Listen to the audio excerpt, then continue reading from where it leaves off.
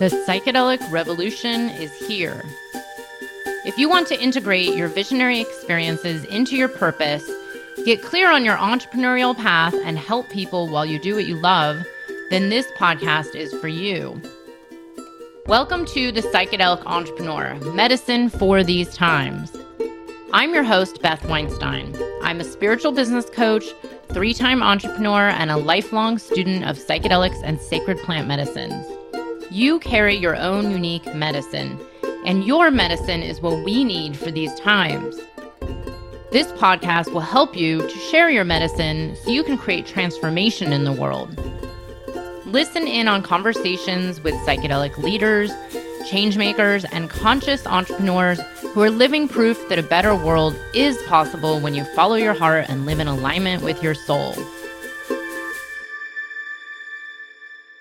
Hey there, I am so excited to be presenting this special interview with Charles Eisenstein.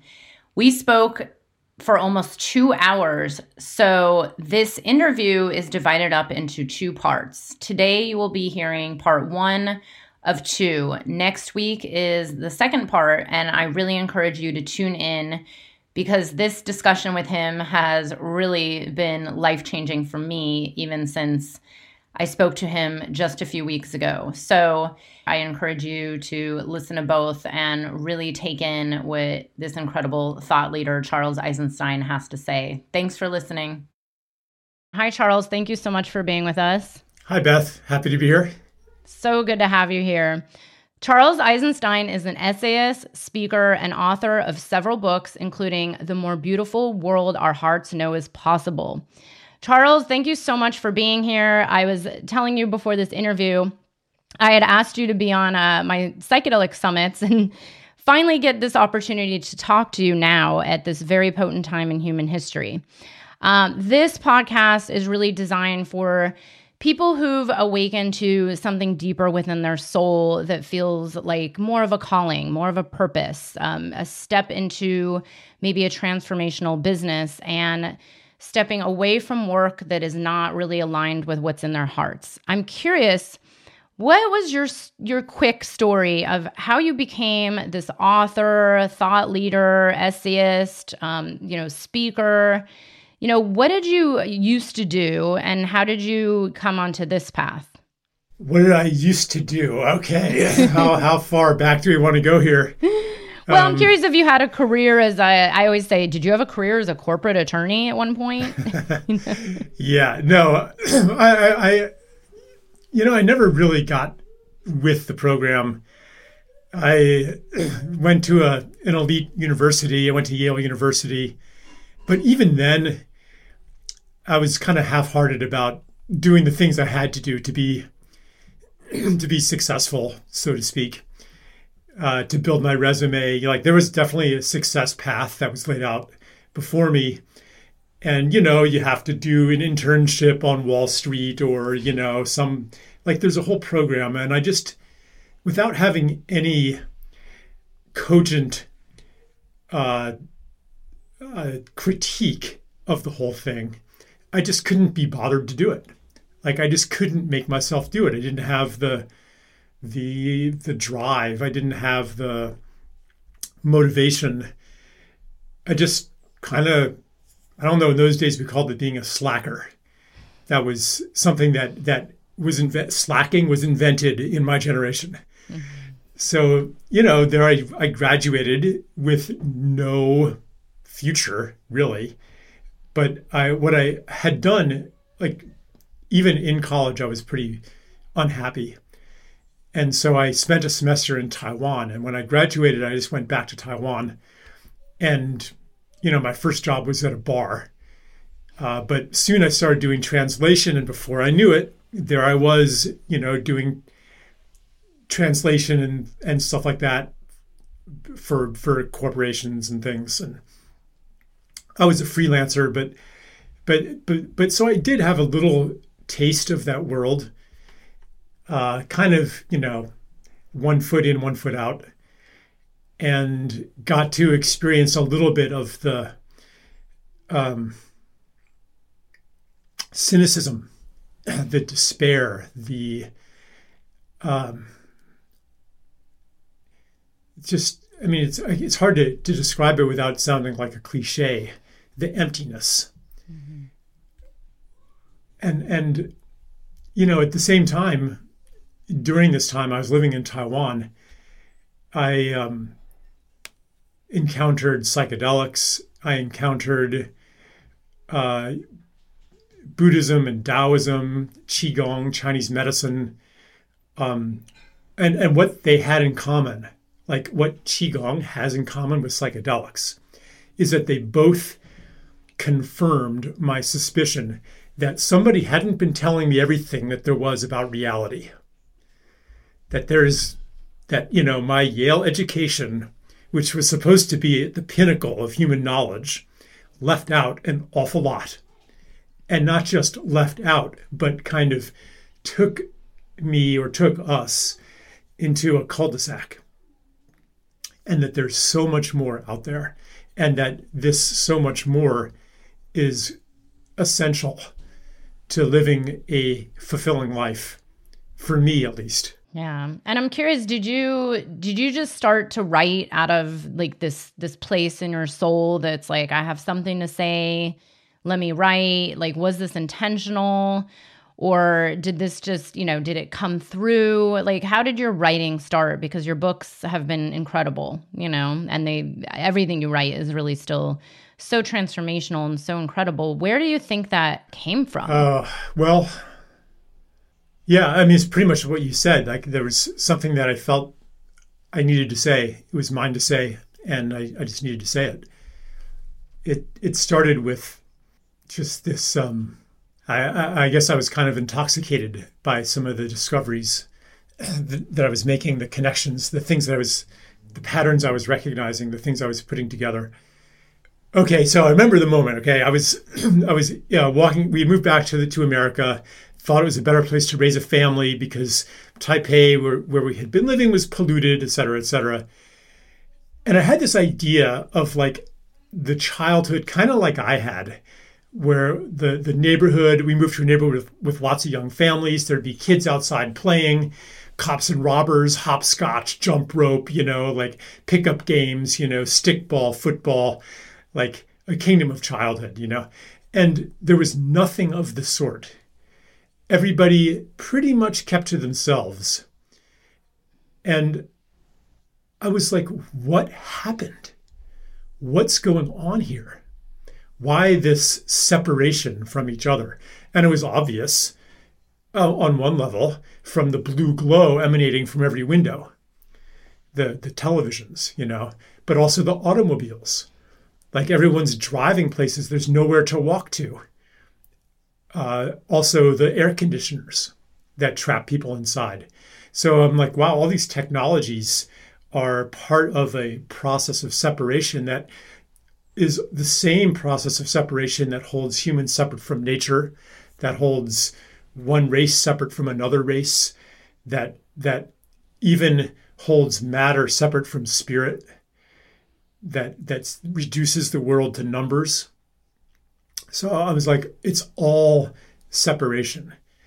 The money system expressing separation, the educational system, the medical system, everything is part of this narrative, this mythology that ultimately rests in the separate self in a world of other. And so then I'm like, wow, I've got to, you know, tell people this and you know, offer an alternative to this story. So, you know, that's when I wrote The Ascent of Humanity, which took me 4 years. And it was like this big meta-historical narrative. And I kind of had the idea that I got probably in school that was like, okay, if I, if I produce the correct answer, then the problem is solved. I'll turn my paper into teacher. I'll get an A, and the world will change because it's just so obvious. You know, here's the right answer. So everybody's going to read this book and be like, oh, okay, yeah, now we know what we have to do. And obviously, nothing of the sort happened. Instead, I went bankrupt, having put everything into that. And yeah, but I did keep writing, and eventually disabused myself of that formula for making change, is that you come up with first principles and argue from those. Anyway, I could get really philosophical about that, but maybe I'll stop.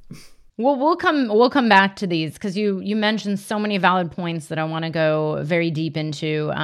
These systems, the separation from self, from nature, from earth, from one another, modern technology. I could go back over and over about the financial system. But I have one question that will tie this all back together. When you started, let's say, your first psychedelic experience, or other experiences on top of that, how did they or did they influence your thinking? Was this already inherently in you on some level, or did the psychedelics wake it up to a whole new level of seeing things differently, or seeing this reality? And then also, did it shape any of these books that you've written? So my first my first psychedelic experience was with LSD when I was maybe 21 or 22. It's not, it's funny how LSD is not really a trendy medicine these days, but it is a extremely powerful psychedelic. And I have great reverence for that medicine, because especially, when it came onto the scene, it was just what was needed. And there is kind of an intelligence, I think, to the medicines, that they are attracted to the cultural need. The illness seeks the medicine, and the medicine seeks the illness. So they were a potent awakener, and then maybe set the stage for the medicines that are whose time is here right now, and who knows what the future will be. But anyway, so I had a very, very powerful experience that as the cliche says, can't really put into words. But yeah, as I said before, it revealed to me the enormity of mind, reality, the mystery, the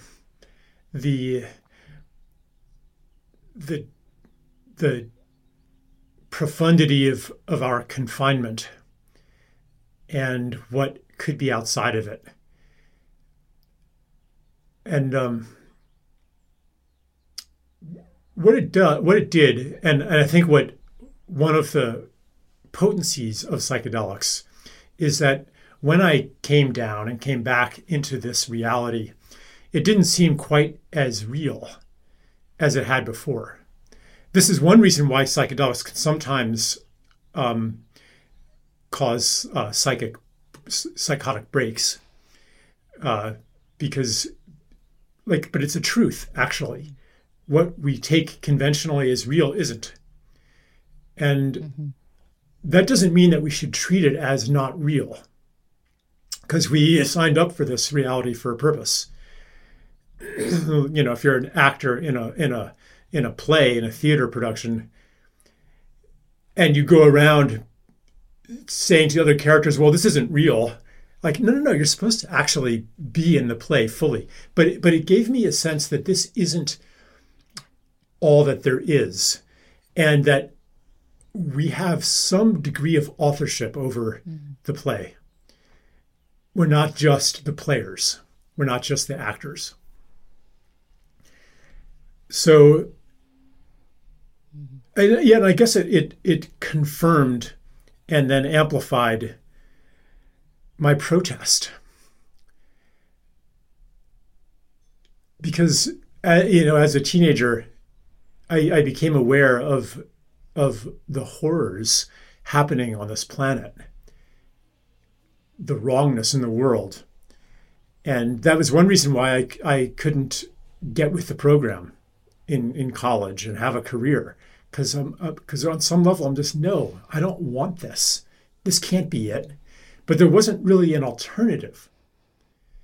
So psychedelics showed me, they didn't show me what the alternative was, but they showed me that there was one. That my protest wasn't just, some playing out of my defiance against my father or whatever. It was it was real. Mm-hmm. Yeah, that's one of the ways that it impacted me. And no, this is fascinating. So I have a similar story working with LSD at the age of 14. And I, barely knew what it was. And it just came to me, and that was that. And I look back on that experience and see how much that really shaped the trajectory of my life, right? Like that experience of like that truthiness where it's like, well, wait a second. I've been taught all of this and now I'm seeing something differently. And, being part of the system, I was raised in suburban USA. You go to college, you get a job, and you do that until you die. That's what I was taught. It was that program, right? Like same thing, go to Yale, go get a good job, go get the internship. But I'm curious, over the years with me, what I started to experience, especially as I got older and worked with psychedelics more intentionally and less recreationally, things started coming through, and I have a Buddhist background, and it was, like the same things that the Buddha said, just now confirmed in a very visual way where it just seemed easier to grasp these concepts, like, oh, this is actually ancient wisdom that has been said by all these great sages, but now I get it. How do you understand the illusion of our reality? It's not easy to the human mind to conceive this. A question for you I have. So during my very first ayahuasca experience, I had, and it was probably to this day my most powerful experience, or one of the top, 3. I was able to see certain things that I didn't know, at the time, like, is this real? Is this showing me the future? Is this, when I came out of it, it was like, is this even worth living? Because I got to see, like what you've been saying, like the nature of all the reality, the systems that are broken, the financial system being just this grand illusion, which of course we all know. You don't need any psychedelic to see that. But, and I came back and I did not have a psychotic break, but I had that period of maybe 6 months questioning, like, what is the whole entire point of being alive? And I'm curious if you've ever gone to that place. Your work goes really deep into this, this nature of our reality where there's a lot that's broken and then there's a lot of beauty. It's like this polarity of the world that we live in. It's the nature of all, right? There's always going to be those polar opposites. But for some people, especially the last 2 years, it's hard, right? It's hard to even justify being alive. But I'm curious, psychedelics or not, have you been taken to this state of like the ultimate doom of like, what's the point of it all? Oh yeah, no, on sober or psychedelics? Very hellish iboga experience. In fact, more than one hellish iboga experience. But this particular hell was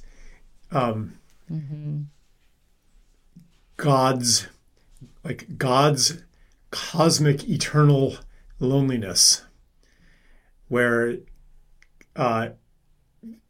like the hell of being alone in eternity, and basically God goes crazy and invents all of this to temporarily, even if it's for eons, even if it's for billions of lifetimes, to temporarily lose God's self in this delusion of separation and this play.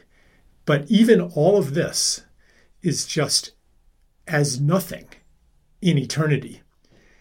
And it's inescapable. And like that's this, I was in that state. So the funny thing is, after that, Oh, and then it was then it was followed by the worst nausea, and like people call it purging, but it didn't even feel like purging. It felt just like hell, you know. That was just 12 hours long, unremitting. And then the weird thing is though, after that experience, I felt good.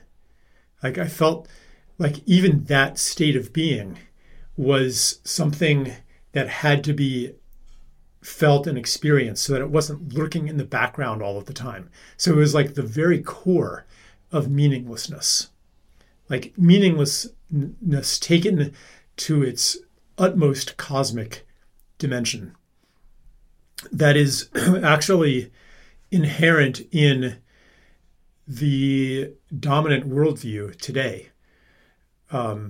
You might call it the Newtonian worldview, which despite 100 years of quantum mechanics still rules our thought forms.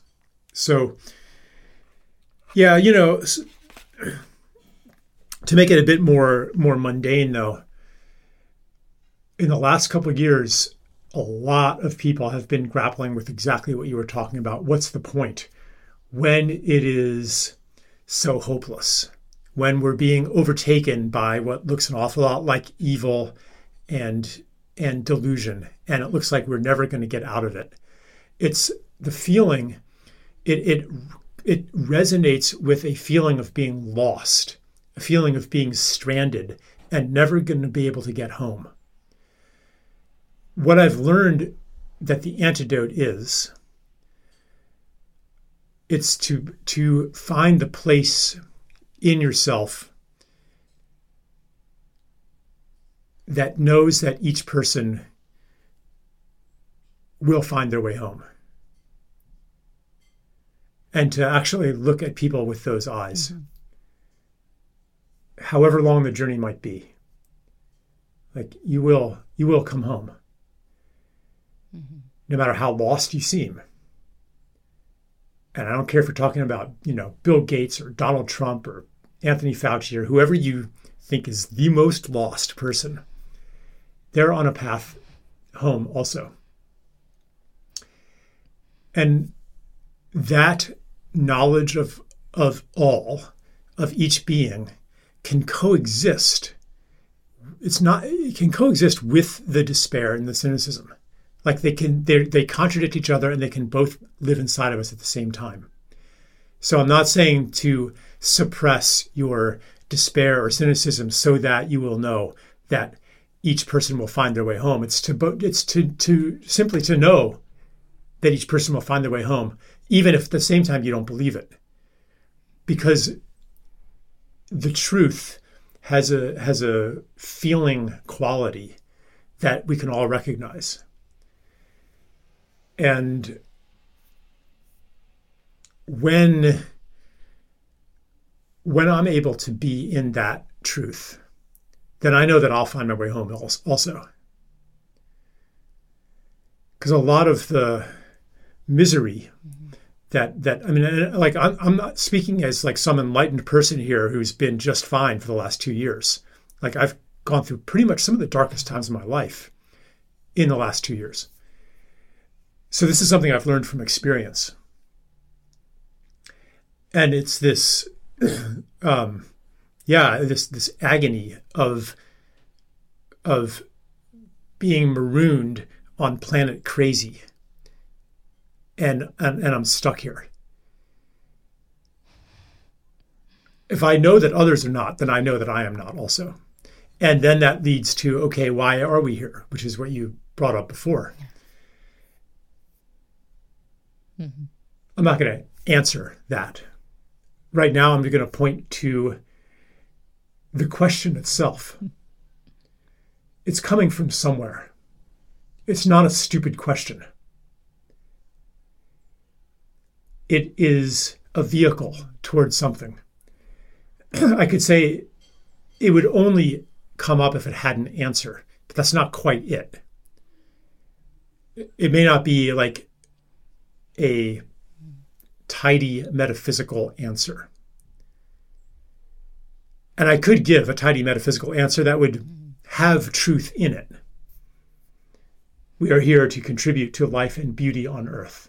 We are here to participate in the further coming alive of the universe. We are here to play our roles well.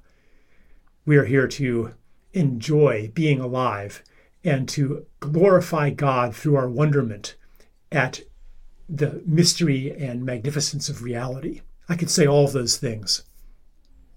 But what's more important than that is to recognize that this question comes from a valid place, that we can trust the question.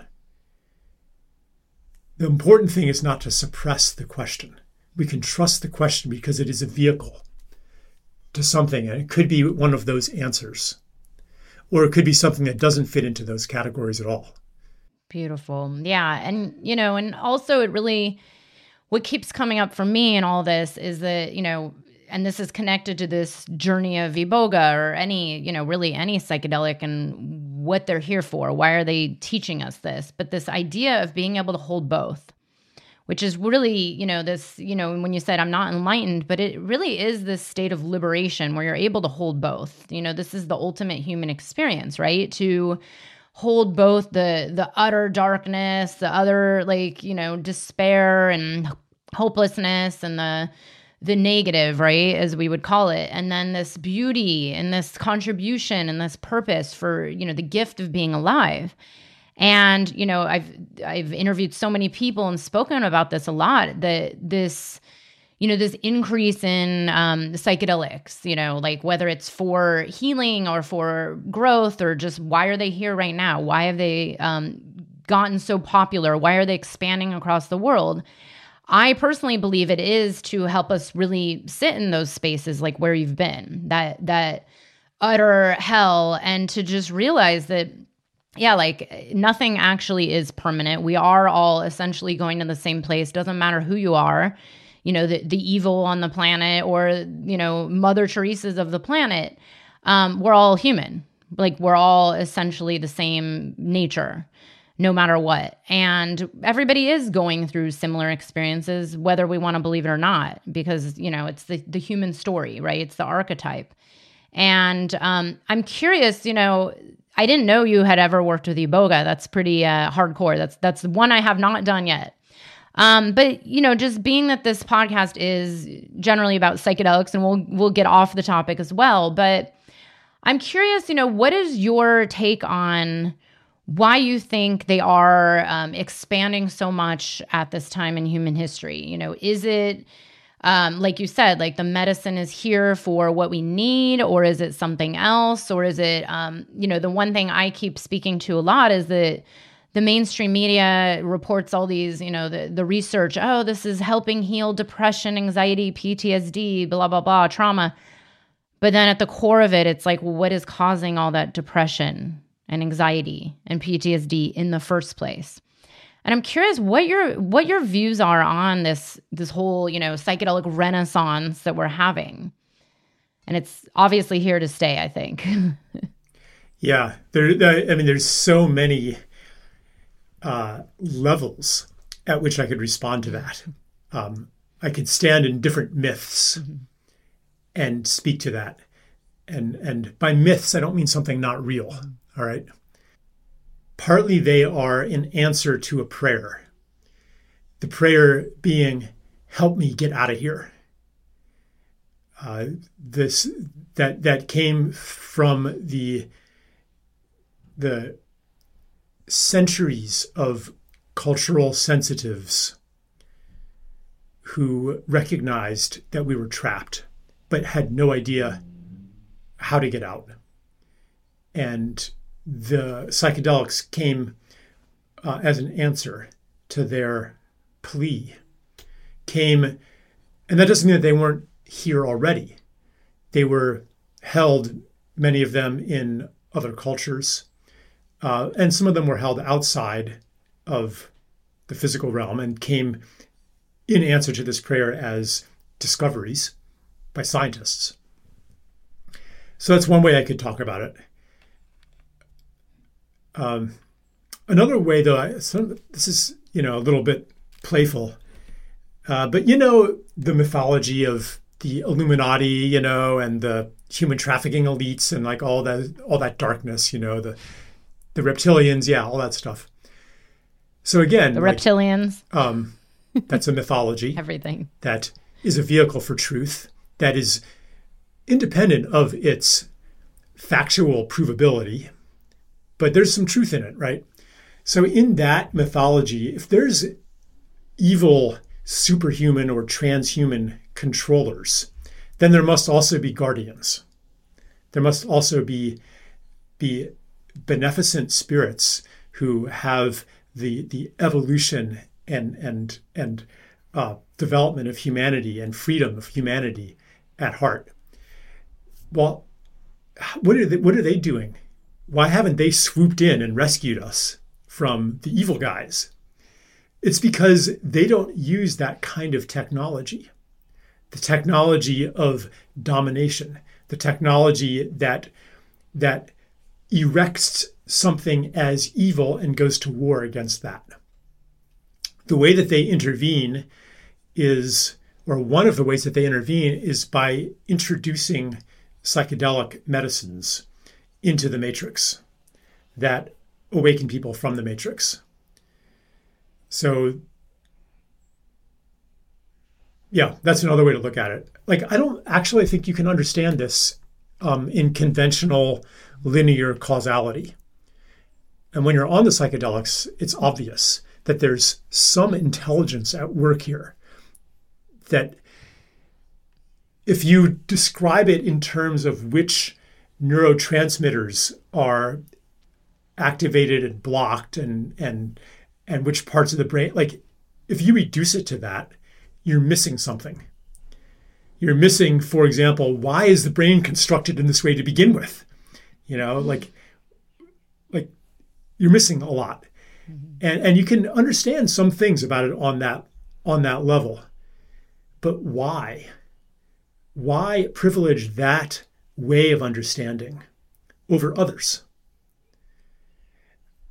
One thing that's clear to me is that for the human condition to fundamentally change, we have to access the ways of thinking, the ways of seeing, and the kinds of action and technology that come from them that the psychedelic experience makes available to us, or at least reveals to us.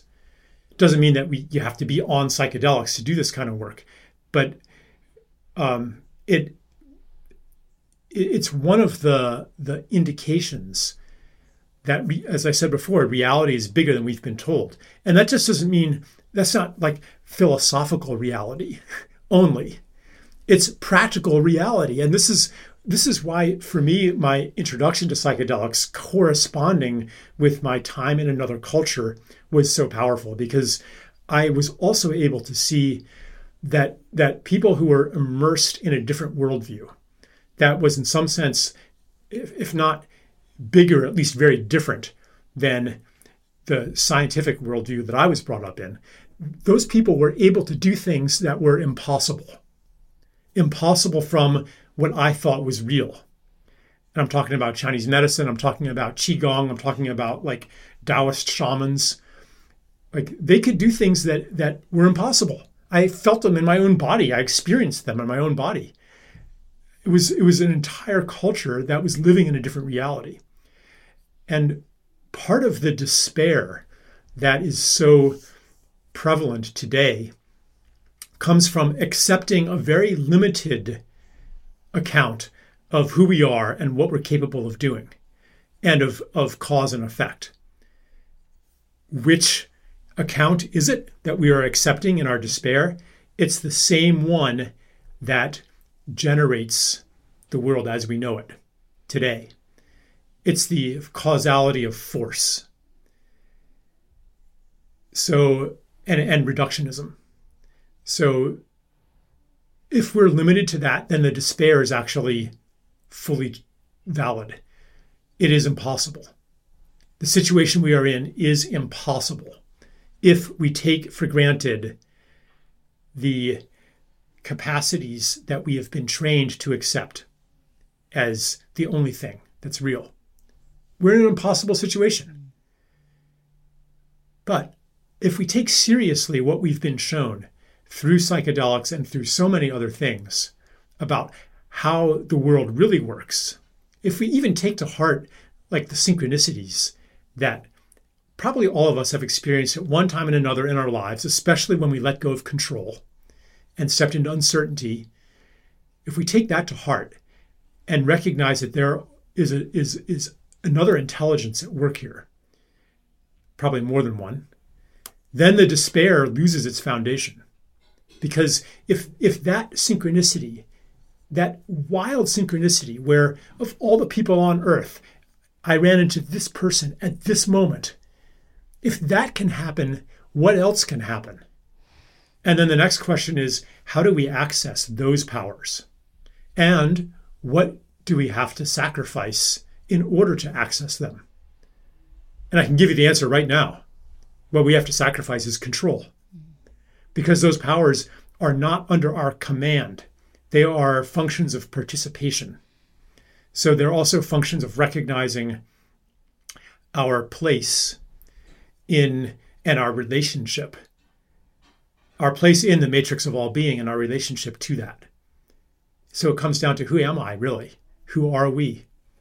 So this is why I think it's necessary, even when we're talking about like nitty-gritty, real 3D problems in the world, social injustice, environmental destruction, like practical stuff. It's necessary to take it to this level. Otherwise, we just fight an endless losing battle of force versus bigger force. Yeah. And you said it right there, the control.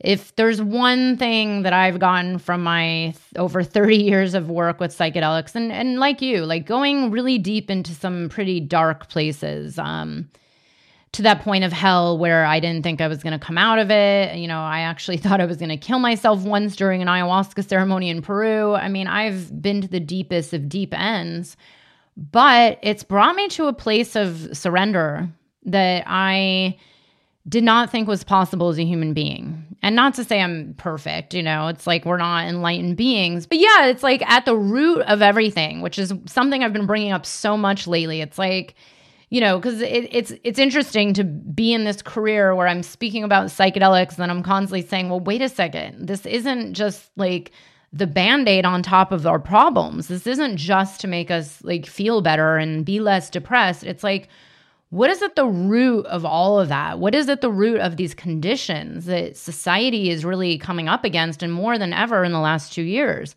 And you said it, it's like this deep sense of, you know, the one I've heard the last couple of years is like feeling safe, right? Like no one feels safe. And I get it. It's like, of course we don't feel safe. Look at all the narrative around us. But then you have to question this deeper reality of like, what is safe? Is there even such a thing as safe? What does it mean to be safe? Like we are actually never safe, you know, according to like the nature of reality, like we are safe and then we're not safe because it's all just this construct of we're the opposite illusion. Of safe. We're doomed. Yeah. Yeah. Yeah.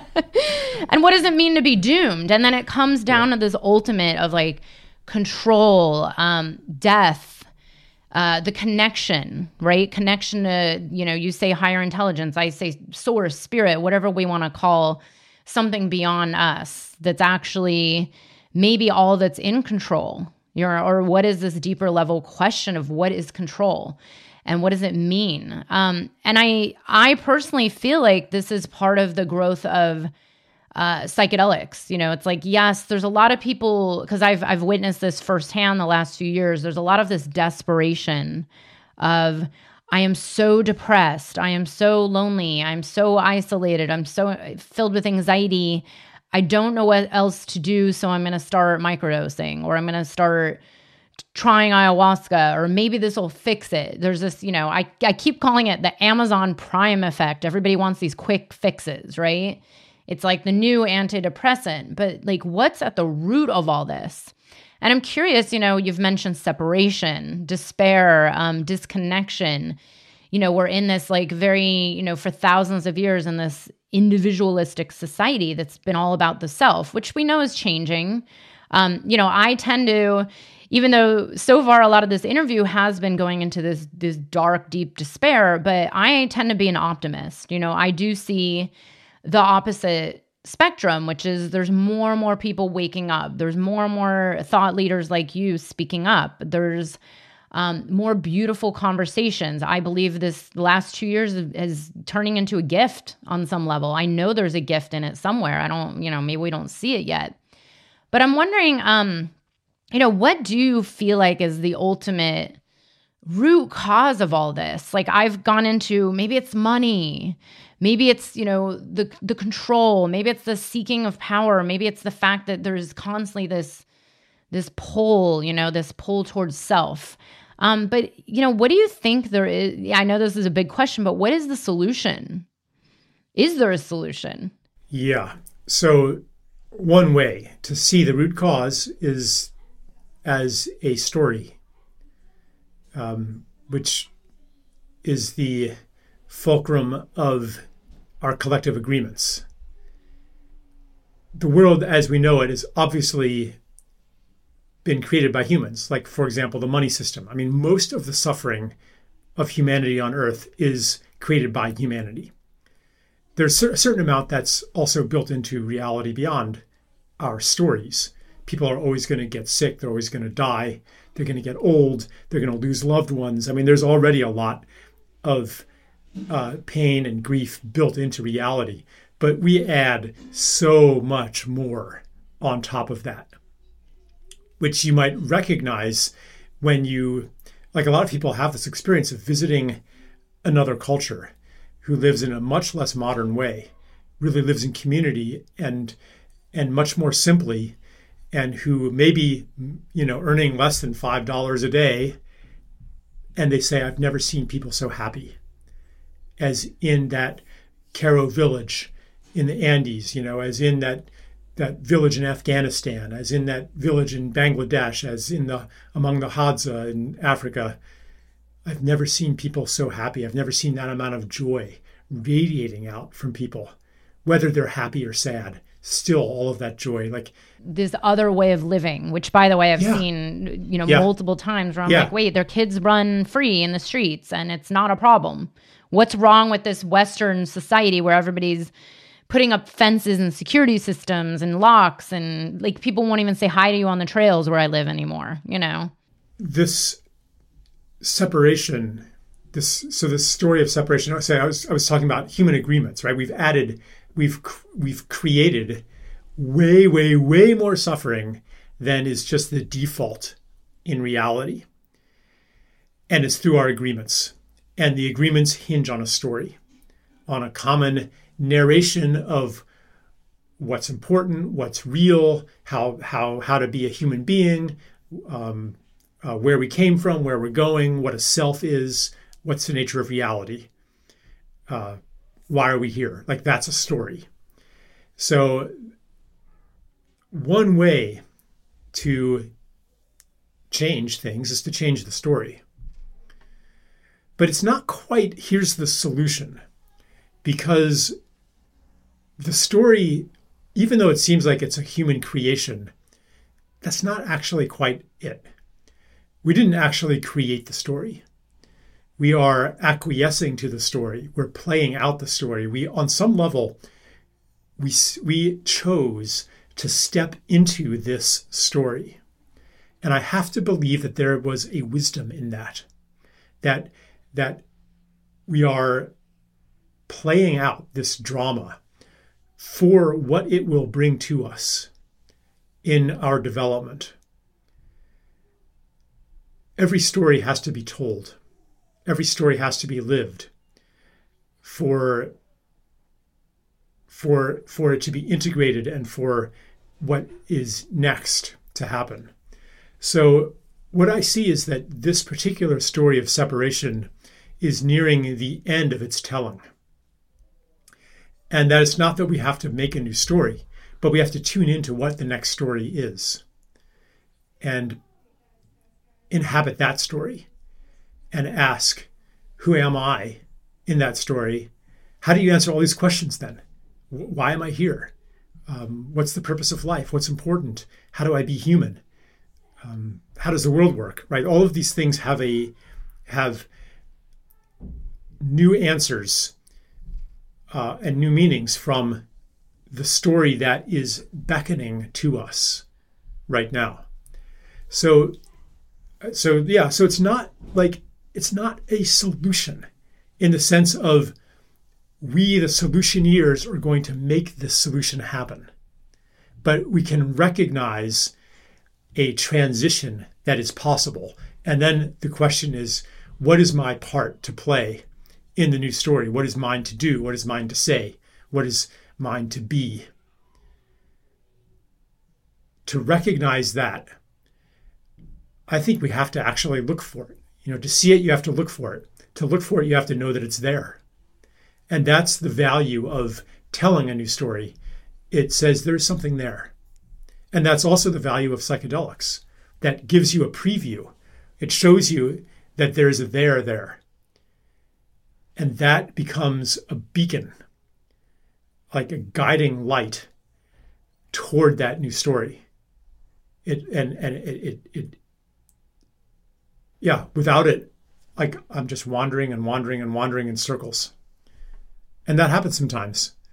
And I have my head down, looking at my feet, wandering in circles. But when I raise my gaze, there it is. And I remember. Mm-hmm.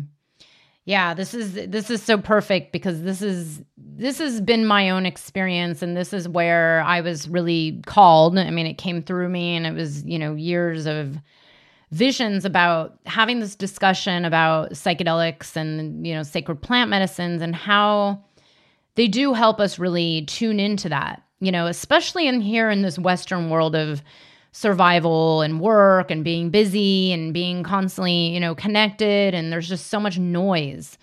And there's been very little space. Even at the beginning of COVID, it was like, a little space. And that didn't last long.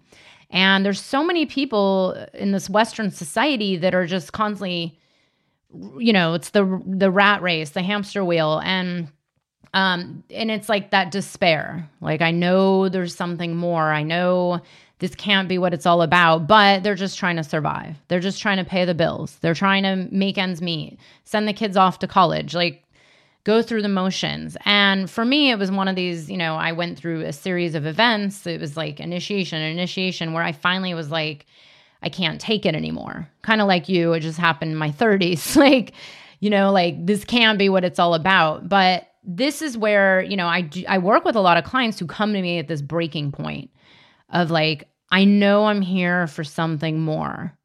I know I'm not here just to be part of the system or just to hate my job so much that I drink a bottle of wine every night after work. I mean, this is quite literally like the common story, or I'm just tuning out or whatever it is. I'm wondering, like, this path that a lot of people are on, because here's the problem, right? It's like you and I are saying, yes, there's this part of us that knows, what am I here for? Like, what is my part? Why am I incarnated here at this time? But then there's the other voices, which I hear, and I get people saying this. Well, like, not everybody has that privilege to take a look at their purpose because they're just trying to survive. What do you say to that? I mean, this is where we get... That's actually very condescending and patronizing to say, only the affluent, only the privileged have the luxury of looking at the purpose of life and so on. Is that actually true? Because when I have interacted with people who are in the global underclass, they are no less aware of these questions. It's not like they don't think about those things too. And sometimes, even in the midst of the struggle to survive, they will do things not just thinking about these bigger issues, but they will act on these bigger issues. They will become activists. They will become change agents. They will create things that have nothing to do with their surviving better.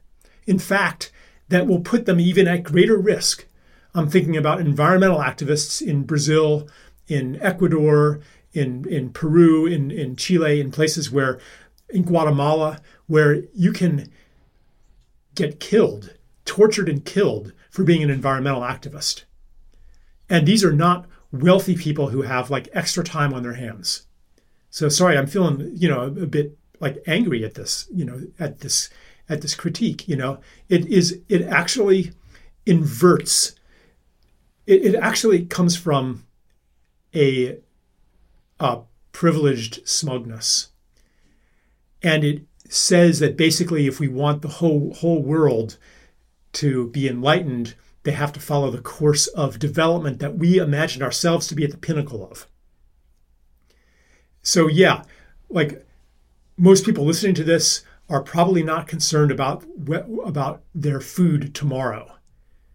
But does that mean that you are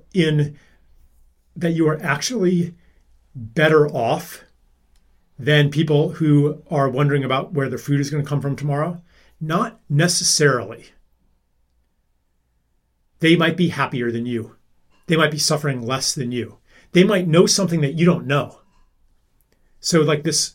So anyway, it brings to mind a story that Cynthia Jures told me about a pilgrimage she led to India. And they're going from place to place, and one of the people on the pilgrimage is a medical doctor, very, very, very wealthy, well off, and just miserable and just like crying, and one day they're crying there, and a woman comes up carrying a baby, a woman who is wearing rags. Like one of those people who doesn't know where her food is coming from tomorrow, like indigent. And she's even carrying a baby. And she says, "Don't cry," and like strokes her face. "Don't cry." And she's just radiating joy. Like, don't tell me that this is somebody who doesn't have the luxury to become enlightened and to ponder the deeper mysteries of life. And really, like, to take it even to a further extreme, it's the Viktor Frankl's famous quote, something along the lines of this: those of us who were in the camps remember that there were some who went from hut to hut, comforting others and giving away their last piece of bread. Though few in number, they offer proof of this truth, that everything can be taken away from somebody but one, their choice of how to respond to circumstances. So, and that none of this means that therefore we shouldn't do anything about poverty and injustice and so forth. This is not a way to escape our responsibility and, in fact, our desire to do something about it. It's not like you have to fight yourself to do something about it. It's not a battle between luxury and enjoyment versus being a good person. The luxury and enjoyment become empty and shriveled and hellish if you are not also contributing to life and beauty in the world. So this is not like, some justification for something, for selfishness. No justification is needed because it's not something that you actually want. You can try. Probably some of your clients have tried. They got wealthy and they retired early to play tennis and golf. And that lasted like 2 weeks. Because that's not why we're here. This is part of a new story. Why you are here is not to maximize your security and self-interest and money. And no, that's not why you're here. That is a lie. Actually, why you are here is to contribute to life and beauty on the earth, to do things that are meaningful, to create something and say, that is good. That's why we're here. So psychedelics are not, or should not be, and cannot be well understood as a mere indulgence of those who have time for them. I hope you enjoyed the episode. If you're feeling inspired, I'd appreciate it if you showed your love with a review. And check out my YouTube channel where you can find the video version of this podcast. You can also head to bethaweinstein.com to learn more about me and grab my free business growth trainings. Remember, you carry your own unique medicine, and your medicine is what we need for these times.